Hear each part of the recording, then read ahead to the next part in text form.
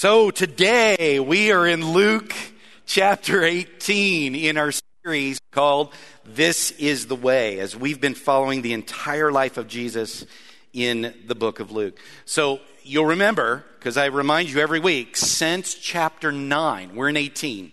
Since chapter 9, everything we have watched Jesus do, everything we have listened to Jesus teach and hear him say has been in the context of a massive, very intentional road trip that Jesus is on to Jerusalem. And he's going to Jerusalem to do something very important in bringing the kingdom of God. That's what he's here for. That's the language he uses. That's the language Luke uses. He is bringing the kingdom of God. So the Jews, remember, have been waiting for the kingdom of God for hundreds of years. They have been waiting for this moment. They've been waiting for God to come back. The problem was that what they were waiting for, what they were picturing, the kingdom that they were imagining, that they were waiting for was off.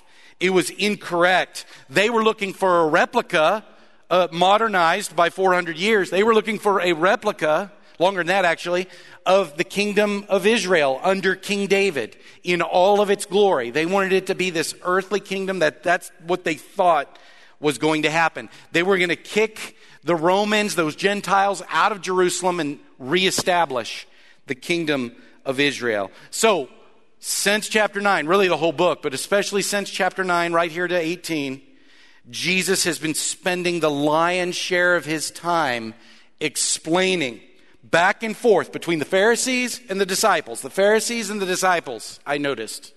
He just kept going back and forth and using these conversations to explain that the kingdom of God is not like that. And you don't have to be disappointed. It's better. It's better than that. But they didn't understand. Now, you and I know, as we read, what he's going to Jerusalem to do. They think one thing. You and I know he's going there to die. He's going there to suffer. He's going there to die and be resurrected a few days later. You and I know that. And you can know Jesus knows that. So as we read, even they don't understand, we understand that Jesus is teaching with an increasing intensity. We're in chapter 18. It's been since chapter 9. It's next week that he arrives in Jerusalem. Chapter 19. This is it. We have built up to this moment. So we are listening to the last little sets of teachings and recordings of his life from Luke before he gets there. And everything that God has ordained to happen takes over the script. And so let's listen to this chapter with the same intensity that surely Jesus was teaching with. So he begins this chapter with two parables. And I think this is funny because Luke takes no chances. Normally in all the Gospels, you hear the parable of Jesus and it's kind of up to you to kind of figure out what it means. Luke leaves nothing to chance on these two parables. He preloads us, the readers, with here's what it means, here's what he's teaching with the parable I'm about to tell you. I think that's kind of funny. Then Jesus told his disciples a parable to show them that they should always pray and not give up. Okay, so we've got the application. All right, here's the parable that teaches that application.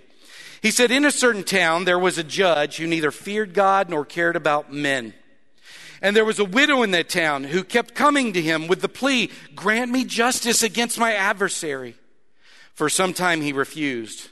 But finally, he said to himself, even though I don't fear God or care about men, yet because this widow keeps bothering me, I will see that she gets justice so that she won't eventually wear me out with her coming. All right. And the Lord said, listen to what the unjust judge says. And will not God bring about justice for his chosen ones who cry out to him day and night? Will he keep putting them off? I tell you, he will see that they get justice and quickly. And then he adds this. However, when the Son of Man comes, will he find faith on the earth? So Jesus, in this story, we can tell by what he says last, we can know he is exalting faith. He is exalting the quality of faith in God. And more specifically, he is describing a faith that does not quit, that is steadfast, that is stable, that is not easily sent away because of circumstances. Something that I really got as I studied this parable is that God wants to be believed. He wants that from you. He's jealous for that. He wants to be believed. He wants to be believed in. He wants to be relied upon as if he's reliable. Because he knows he is.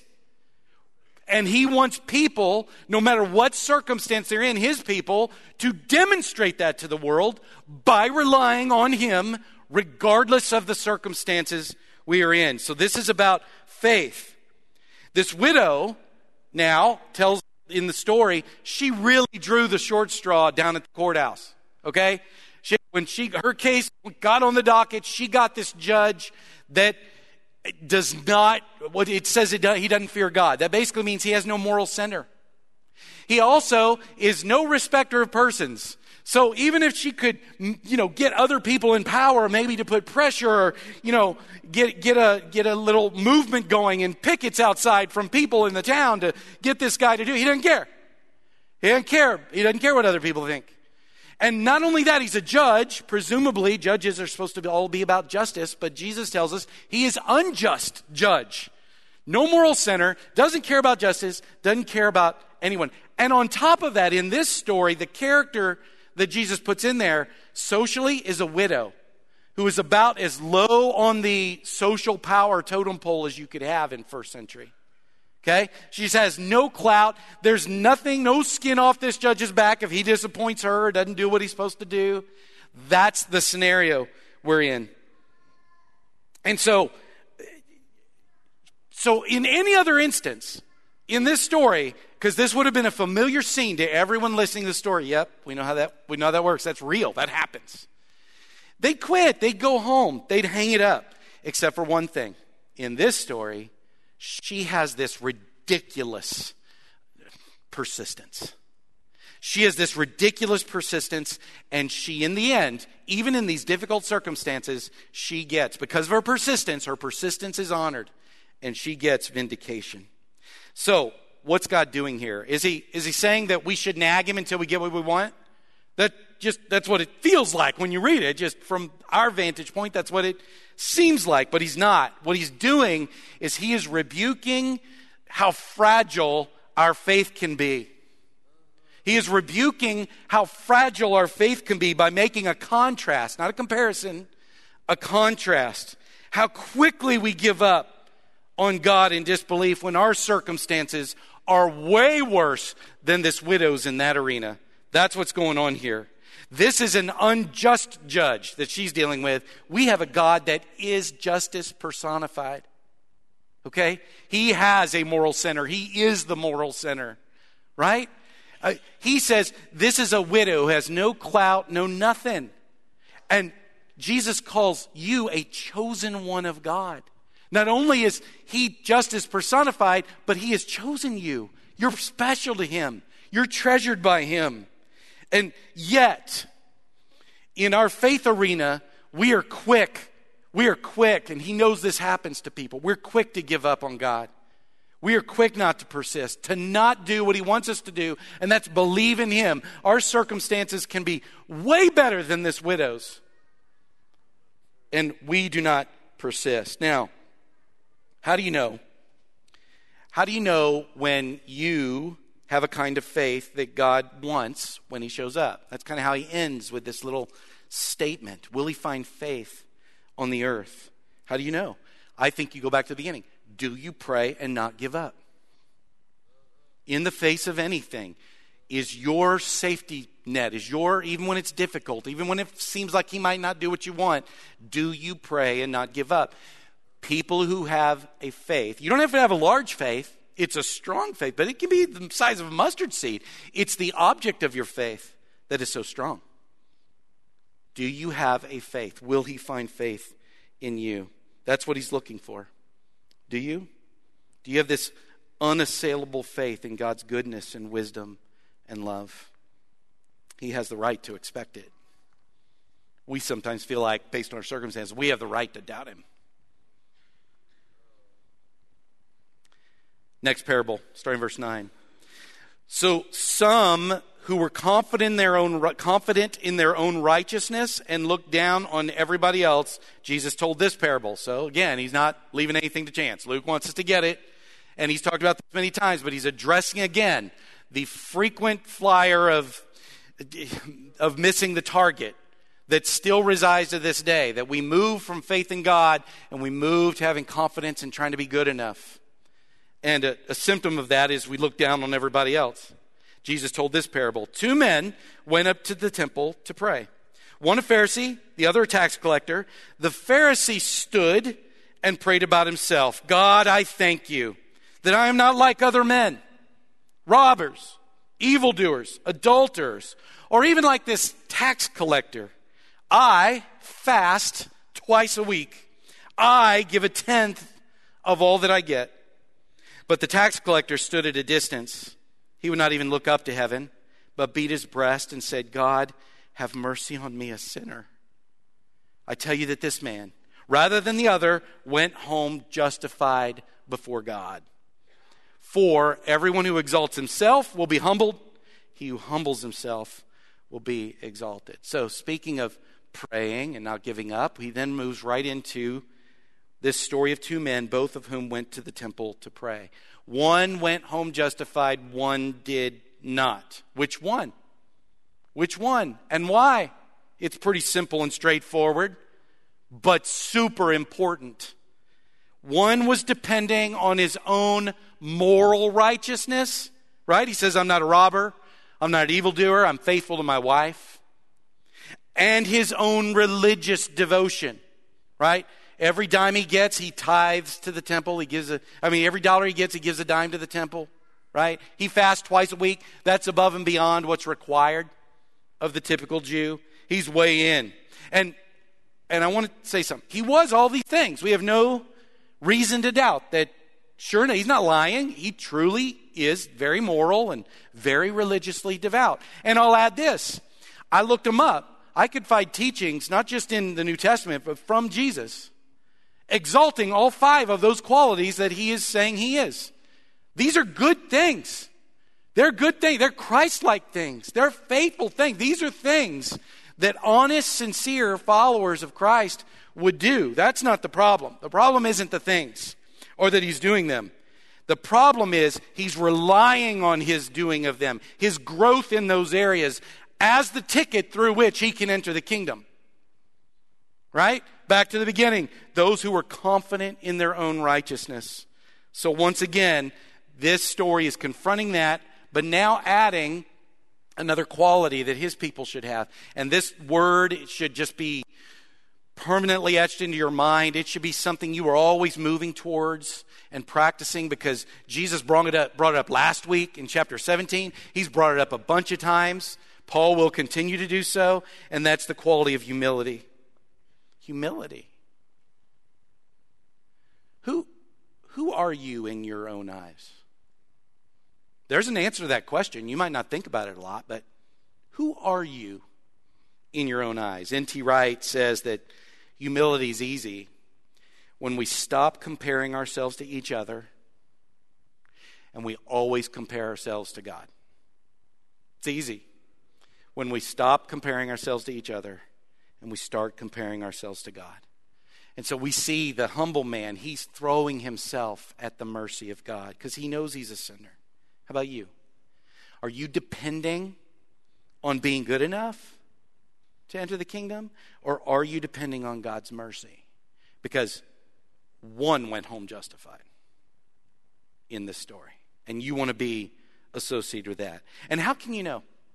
How can you know? Is there a litmus test that you can kind of do on yourself? Because think about it. If you're thinking you're all that, you might think you're pretty humble.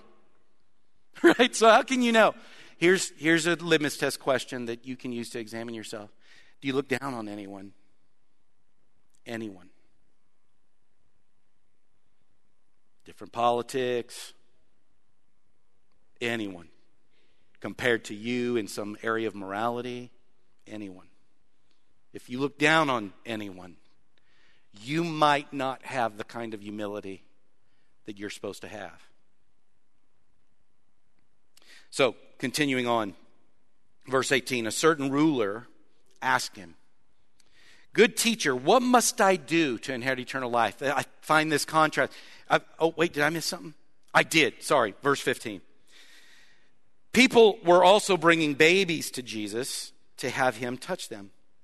When the disciples saw this, they rebuked them. But Jesus called the children to him and said, and this is famous kind of saying of Jesus, "Let the little children come to me and do not hinder them." But why?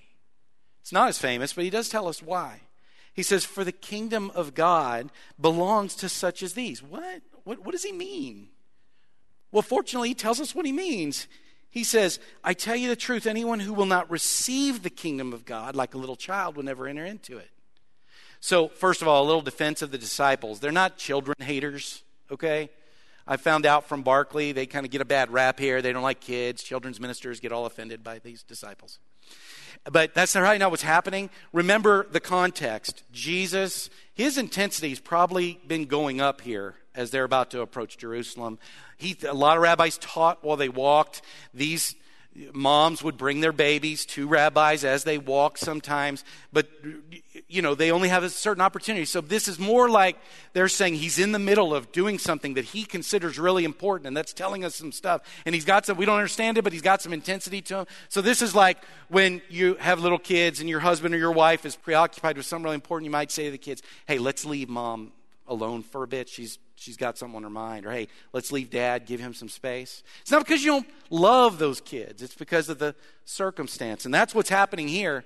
But Jesus sees an opportunity to exalt yet another quality that he wants his guys to get. Because if you don't have these qualities he's going through, you're not going to be able to enter and enjoy the kingdom. The very thing I'm going to Jerusalem to give you, I want you to be able to enjoy it and have it. And so he says, the quality here is the ability to receive. This is a skill, receiving, and a lot of you know this. A lot of you really justify not being able to receive, not being able to take a gift, not being able to do that. So Luke's already demonstrated in this chapter that the humility necessary to throw yourself at the mercy of God for the kingdom, you got to have that. It's your only chance. But even if you do that, and he delivers, if you don't know how to receive, you won't enjoy it. You have to be able to receive it. And life is possible and maintained in a little baby because those little babies receive. They have the ability to receive, right? That's what he's highlighting. Why would he be exalting this? Why is he reminding them, hey, when you get a gift? I mean, most of our kids, when they have birthday presents, you don't have to instruct them to open it. Take it to your room, receive it. But as we grow and mature in our faith, I believe the enemy gets in there and starts making sense of us not receiving. So there's two reasons. The first one he's addressing, once again, there's too many replace receiving the kingdom with earning it. Okay? No, don't need to, we've already preached on it in this sermon. We've preached on it in this series many times. Some people do that. But the other one is something that I've sat with many of you in my office on, or you've sat alone with God. There's too many people who refuse to receive because of a false humility. Not humility. The humble receive. But there's a false humility. You believe, you've heard me talk about this before, it's so prevalent among people. I know the gospel, he can forgive you, but not me. Not after what I've done. That's an inability to receive.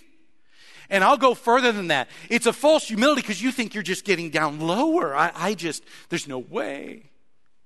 And I don't know what causes us to do this and think that's humility, this self-diminishment. It's not. It's arrogance personified. It's you taking actually a seat above God. And you are dictating something that he has not dictated. And you're insulting him in the most offensive way that I can imagine God being insulted. You are saying the sacrifice that his beloved son went down there at his request and paid is not as powerful as your sin. Do you realize that? You're looking at him, and after all he went through, and after all he put his son through, you're going to say, that's not powerful enough. That blood spilt is not enough. That death died is not powerful enough for me. Do you see? It's arrogant. It's not humble. You're being tricked. We have to learn to receive like a little baby. Baby needs it or they'll die. You too. You too. Do you know how to receive? So now, we go to this story. A certain ruler asked him a question. We get right back. After this teaching on receiving, just really receiving, he goes right back to the doing. Good teacher, what must I do to inherit eternal life? So Jesus plays along. He says, why do you call me, he says this cryptic thing, why do you call me good? No one's good except for God alone. But then he says, you know the commandments. Don't commit adultery. Don't murder. Do not steal. Do not give false testimony. Honor your father and your mother. All these I've kept since I was a boy, he said. When Jesus heard this, he said to him, you still lack one thing. Sell everything you have, give it to the poor, and you'll have treasure in heaven. Then come, follow me. When he heard this, he became very sad because he was a man of great wealth. Jesus looked at him, and he said, I'm imagining he's looking at him because he's walking away. So he's looking at him as he's walking away. And he said, how hard it is for the rich to enter the kingdom of God. Indeed, it's easier for a camel to go through the eye of a needle than for a rich man to enter the kingdom of God.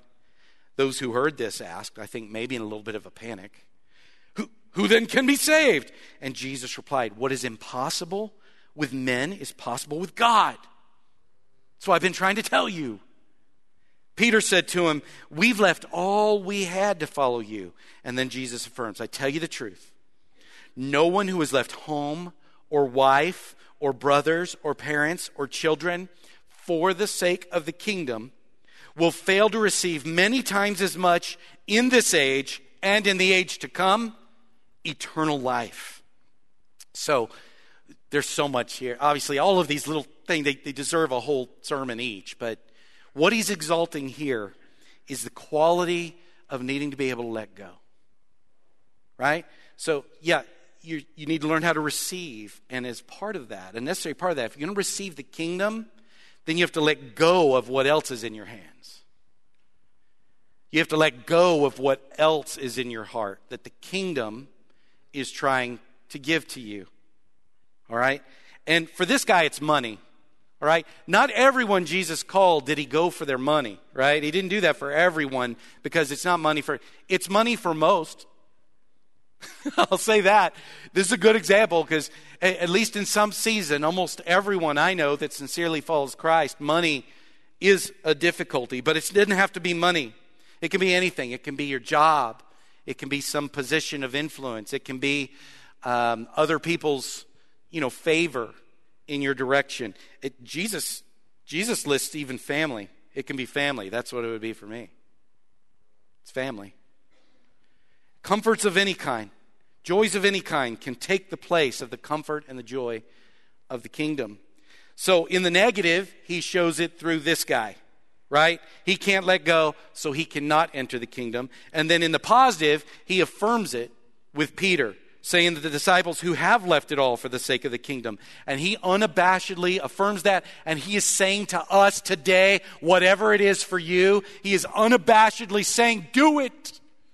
I know it's difficult. I know it's so easy to put your faith in horses and chariots and money and bank accounts and your family and the people that have your favor or your position or, your spot in the world. I know it's so easy to put it in something else, your identity, your something.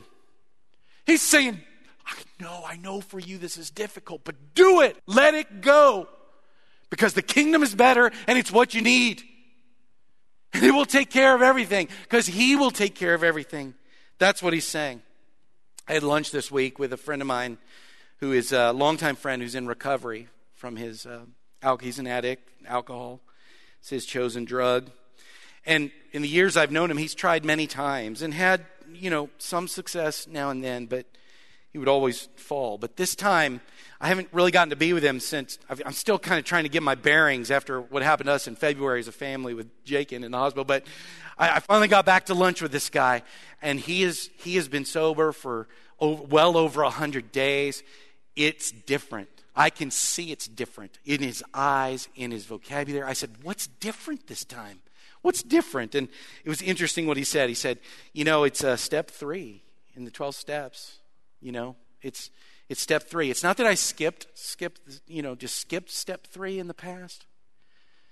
But this time I've really, really done it.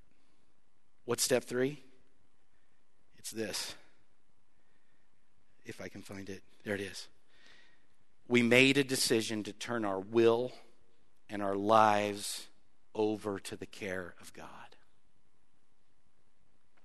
Have you? I know it's not that you're skipping it.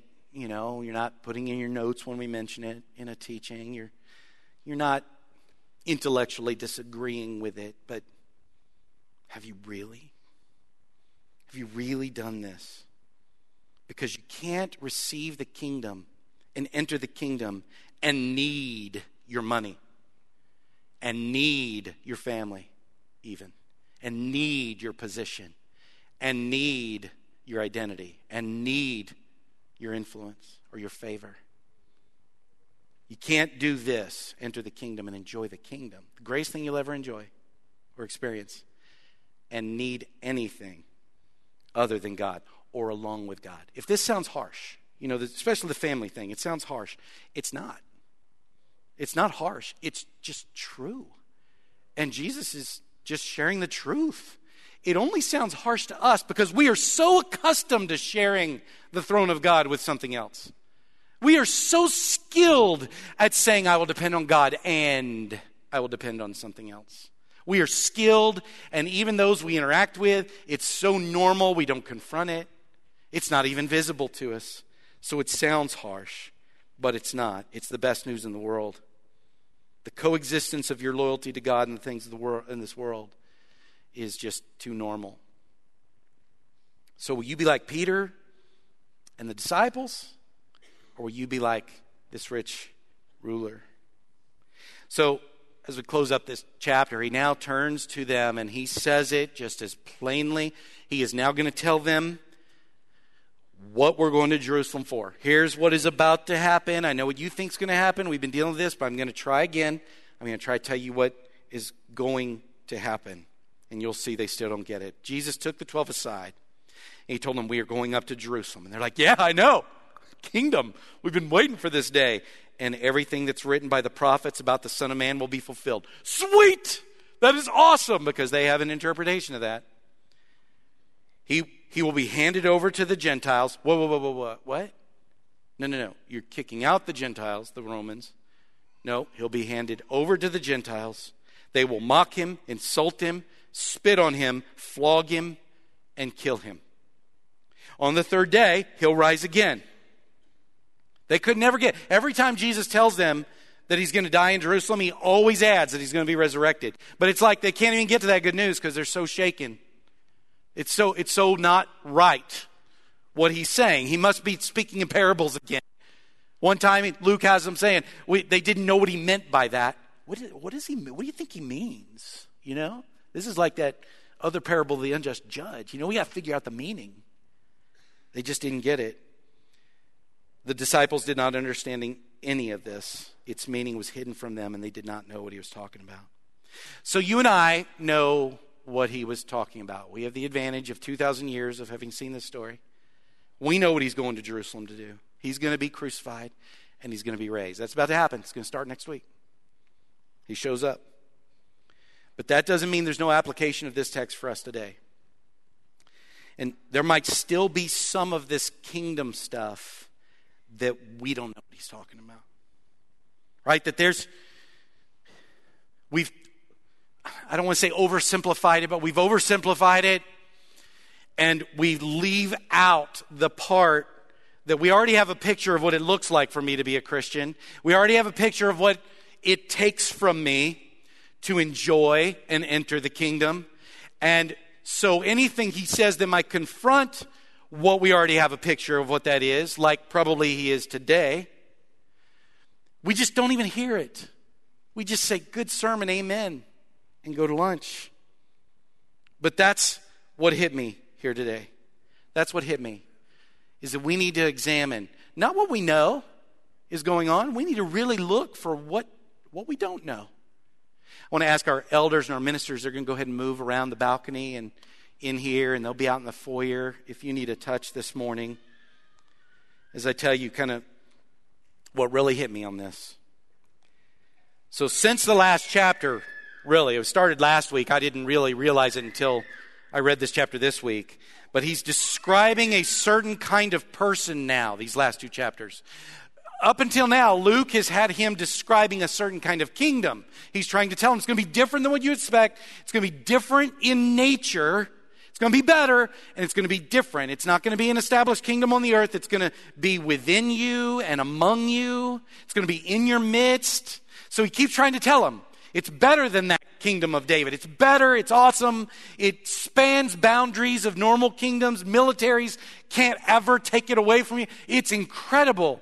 But these last two chapters, he's now talking about kingdom citizens. Look, it's a different in nature, and how you enjoy it is different too. How you enter into it, how you get to receive it. And so guys, he's telling his guys, it takes a different kind of person. And so this whole chapter has been about the qualities of people that need to be developed in their hearts and in their minds and in their spirits so that they can actually enjoy the kingdom. That it's not just an academic thing that maybe I believe in this proposal that Jesus is the Son of God and I'm going to enjoy the kingdom when I get to heaven. In a way, we do the same thing. We make it a place. It's not a place. It's the kingship of God. It's the rule of God. And it is something that we get to start enjoying now. It just doesn't end when we die, this enjoyment of it. And so that's what I see here. Do you get this? Do you get what he's talking about? He's trying to convert you into someone who can enjoy what he's going to start doing in chapter 19. What he's paying for. He's desperate for his disciples, for his work to not be in vain, but they may miss it. They may miss it if they're not this kind of person. And that's what hit me. What kind of person does this chapter tell us we need to be? First of all, a person with faith. You just need a mustard seed of it because you've got a big object of that faith that's dependable. You'll be persistent no matter what your circumstance. You cannot enjoy this kingdom without that. Faith is the key that unlocks the enjoyment of the kingdom. Not enough knowledge, faith in enough of a God. No matter what you face. Yes, it's totally two different categories. The person with humility. It's the one that understands what that sinner understood at the temple and then boldly asks, the big ask. I'm a sinner. That should disqualify him from asking. But he doesn't. Have mercy on me, God. The big ask. Why? Because he has big faith in a big God that has convinced him he can ask for that. It's his only shot anyway. So humble. The person who knows how to receive. If you got the humility to see, you're never going to earn it, but you are going to refuse to open the gift when he delivers it, then you can't enjoy the kingdom either. Any more than someone with no faith in a big God that has asked for forgiveness and asked for mercy. You have to learn how to let it in. For some of you, you've heard me say this before, it's the longest journey of your life. It's from right here, an intellectual agreement in the truth of the gospel, and it's 12 inches to right here. Whatever that is, it takes. And to take that, the last quality, you have to let go of what hinders that. Whatever it is. Whatever it is that you're hanging on to. What is it? What do you need to let go of? Well, let's let Luke say it. I preached this a few months ago back in Luke 14, where he says, any of you who does not give up everything he has cannot be my disciple. Pretty all-inclusive. Maybe it's money for you. Maybe it's family for you, like it is for me. Maybe it's the favor of the people. It's how people see you. It's some part of your identity that you got to hang on to. You just got to. You're draining life from those things. And God, he's saying, you got to learn to let go. If you don't, you can't be my disciple. Do you understand what Jesus is talking about here? Do you understand? Are you like the disciples? This ain't gonna have any effect. It's too out of bounds. I'm just going to hide behind the smoke screen of I don't know. I'm not sure, and just go on with my life. go on with my life. Here's one of the litmus tests that I think you can ask to know if you're enjoying the kingdom. Do you live the fruits of the Spirit? Like, are those real experiences of your life? Is joy a defining quality of your existence? Is peace a defining quality of your existence? Love, is self-control a defining quality of your existence? All those fruits of the Spirit. If they are, you may have taken ground in these qualities that allow you to access what Jesus is going to start paying for next week in chapter 19 for you to have. And if they're not, I've got good news. Not a beat down, good news. You can. You can have more of those things. It's available to you. And if we can help you with that or in any way, please come. Please come. Let's stand and let's sing.